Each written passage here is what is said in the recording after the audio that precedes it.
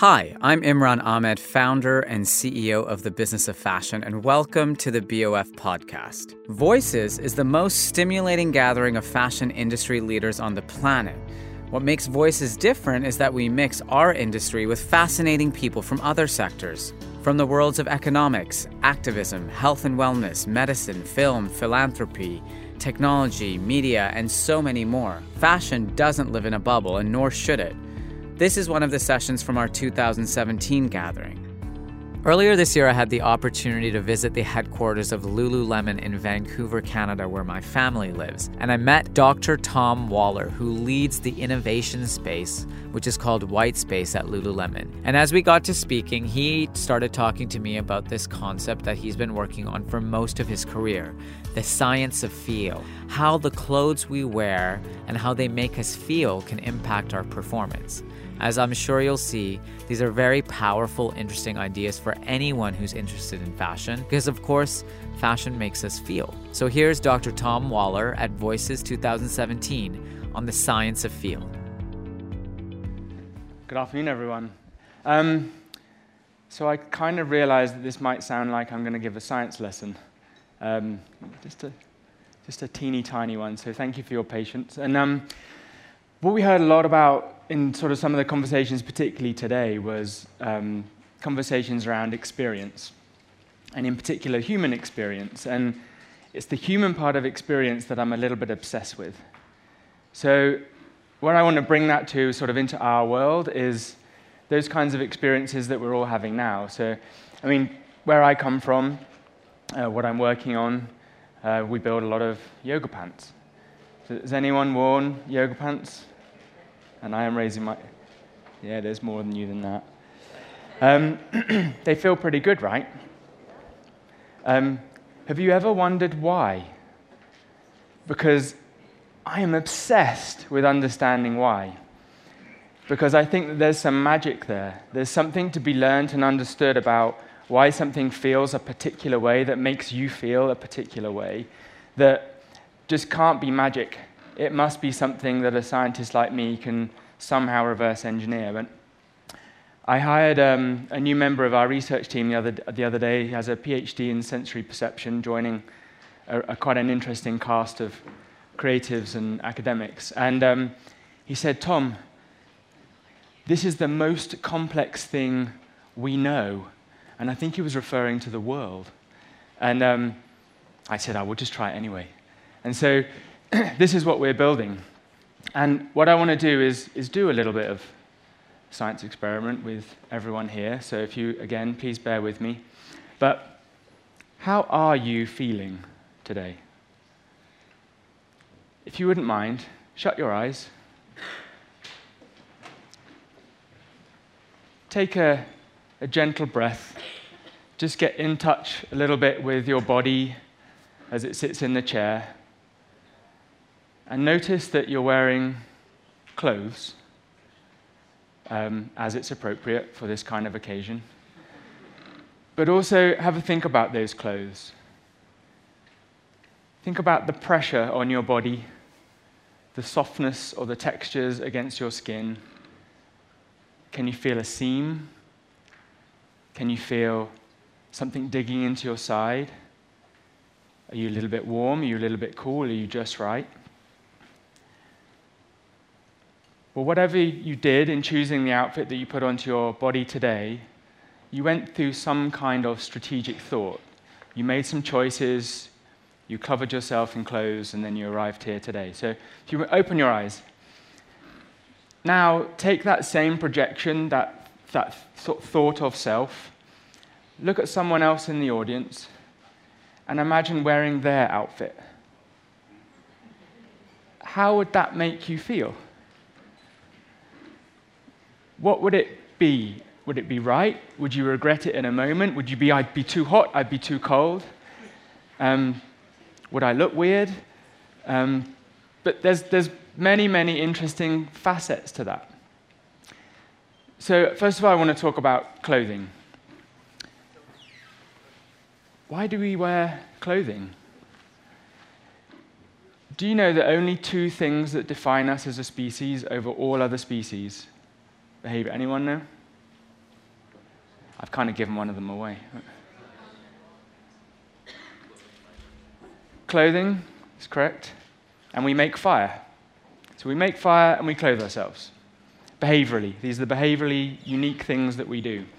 So if you think about it, without clothing, we're not complete. In fact, we're going around as this sort of 99% complete species.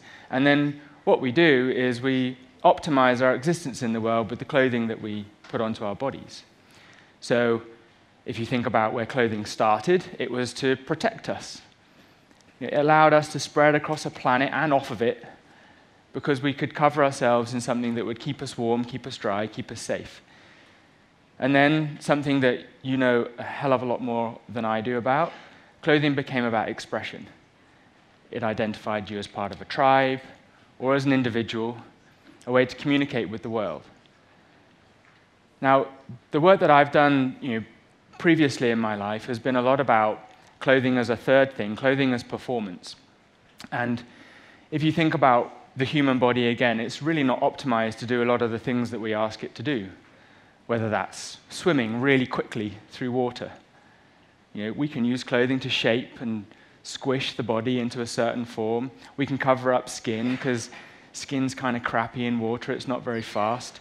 And we can make you faster, quite a lot faster, whether you agree with that being fair or not.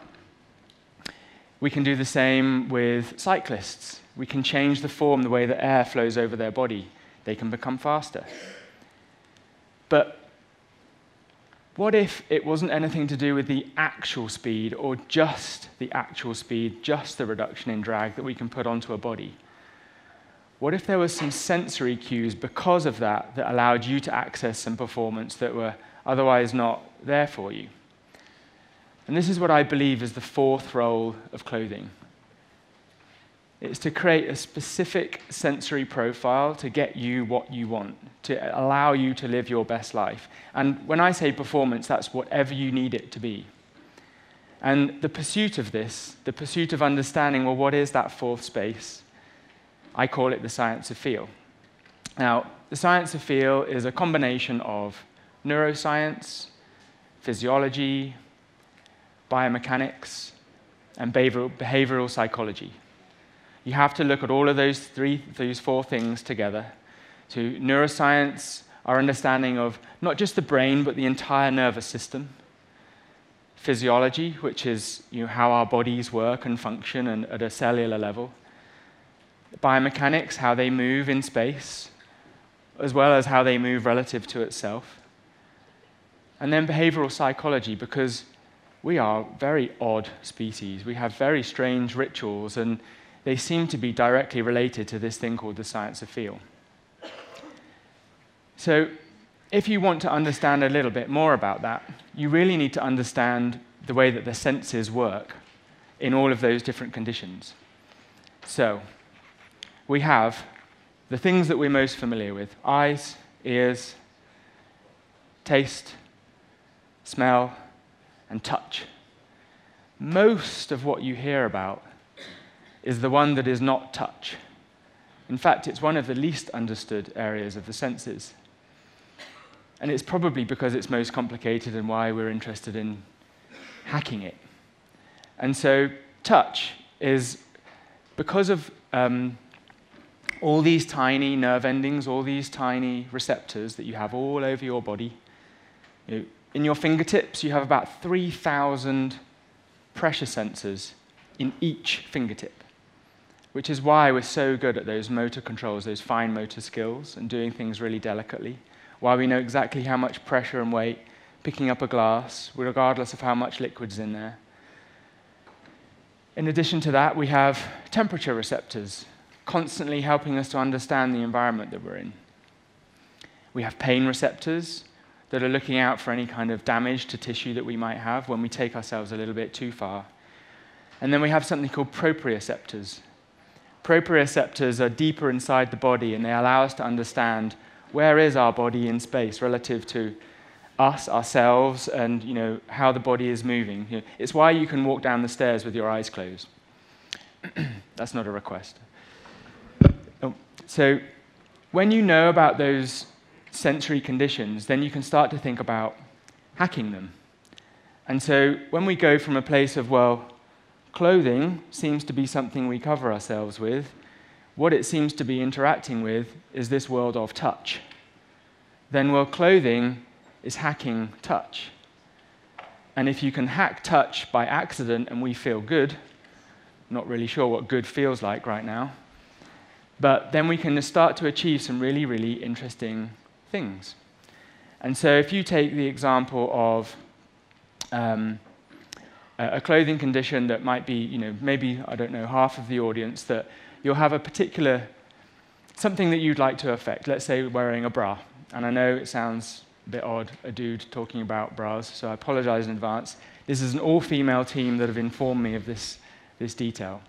But when you are building a product like a bra, when we work with our athletes, our guests, we will ask them, how do you need that product to be? We will be interviewing them in quite great detail about what it is and what is the requirements of the best performance of that product. And people will say, I need it to feel really supportive, I need it to feel light and give me no distractions, I need it to feel feminine, and I need it to feel, if it can be light and not overheat me in any way. Classic stuff that you could all imagine is true. But everyone else that I've ever worked with or for has only ever heard the very last words in those statements. So they'll hear light, hot, support, and then they'll get a group of engineers and they'll work out, okay, if it's got to be lighter, we can reduce the weight. If it's got to be cooler, then we'll use cooling yarns or something like that. If it's got to be supportive, then we'll engineer in some structure and some kind of rigidity and make it stiffer. But they said, I want to feel supported. So what does feeling supported actually feel like? So that's where we start. We start with the human experience of support.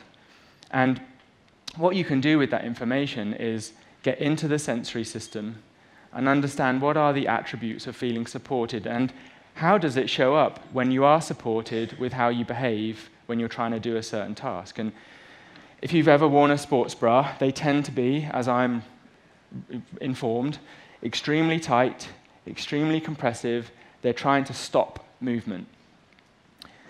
Does that sound comfortable to you?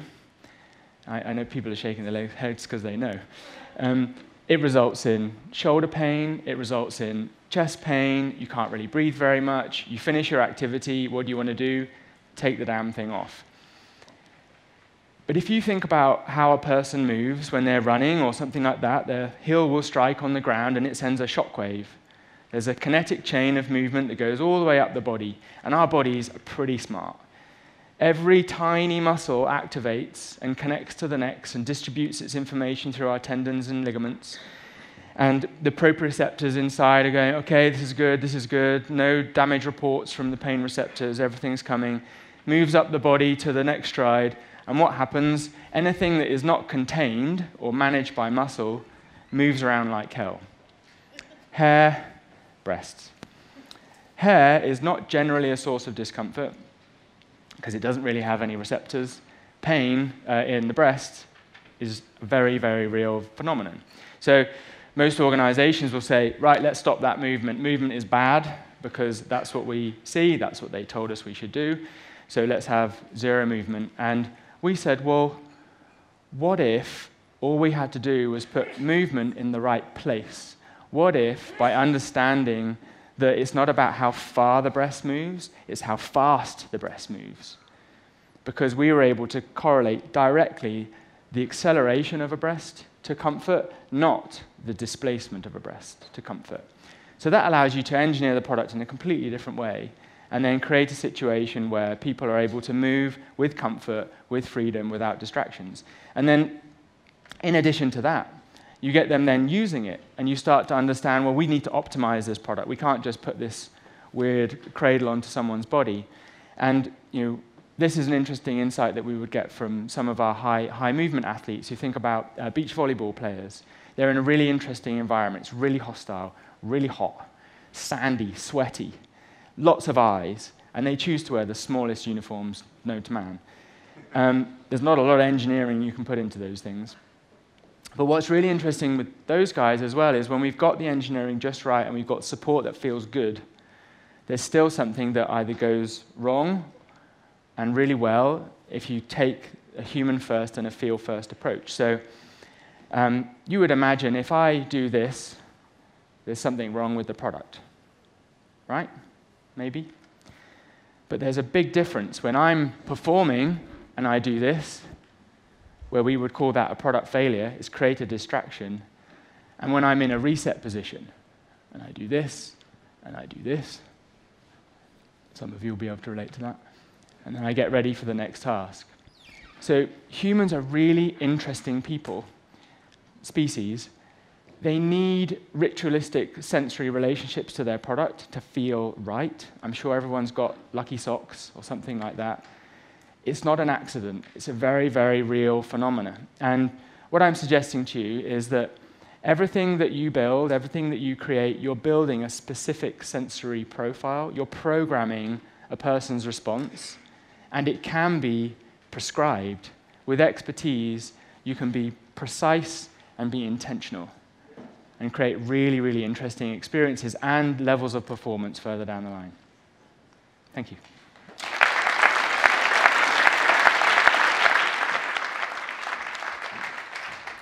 Thank you. I was hoping you were going to do the beach volleyball thing, because one of the things that I remembered from our chat during Whitespace was that whole... Can you give us a little bit more detail on that? Because I just find that thing so fascinating, because it's not necessarily that it was about fit, it was about ritual. Why is ritual so important for performance? Well, we're so kinesthetic. You know, we're learning movement patterns to be really good, and in elite sport, the precision of that movement is really like gold medal, silver medal, bronze medal, no medal. And so if you can help someone with their programming and their reset of their programming, knowing that, you know, your performance isn't really your body, it's the programming system that's running the body. So giving people that opportunity to do a ritualistic reset gives them that control over the software and actually moves them towards that place of flow, rather than, I'm thinking about it, I've got to do this, movements get more staccato, and I lose control. Right. So how do you think, for someone who's not an elite athlete like me, unlike you, how does that idea of ritual, do you think that fits into the clothes we wear every day? Well, like I said, I'm pretty sure most people have got lucky socks, and maybe you'll think about them a little bit differently now. Yeah. Because it's likely that you have a sensory relationship with them. And everyone, I mean, that's why I joined the company I work for now, which is the opportunity to move away from performance as defined by an athlete's success is nothing. It pales into comparison with the opportunity to work with all human beings and have them have a better relationship with their perception of themselves. Because when you know how to manage that, the best version of you suddenly becomes that much more available to you. Thanks for listening to the Business of Fashion podcast. If you like what you hear, please give us a rating and subscribe today. Don't forget to visit businessoffashion.com to learn more about BoF and everything that we do.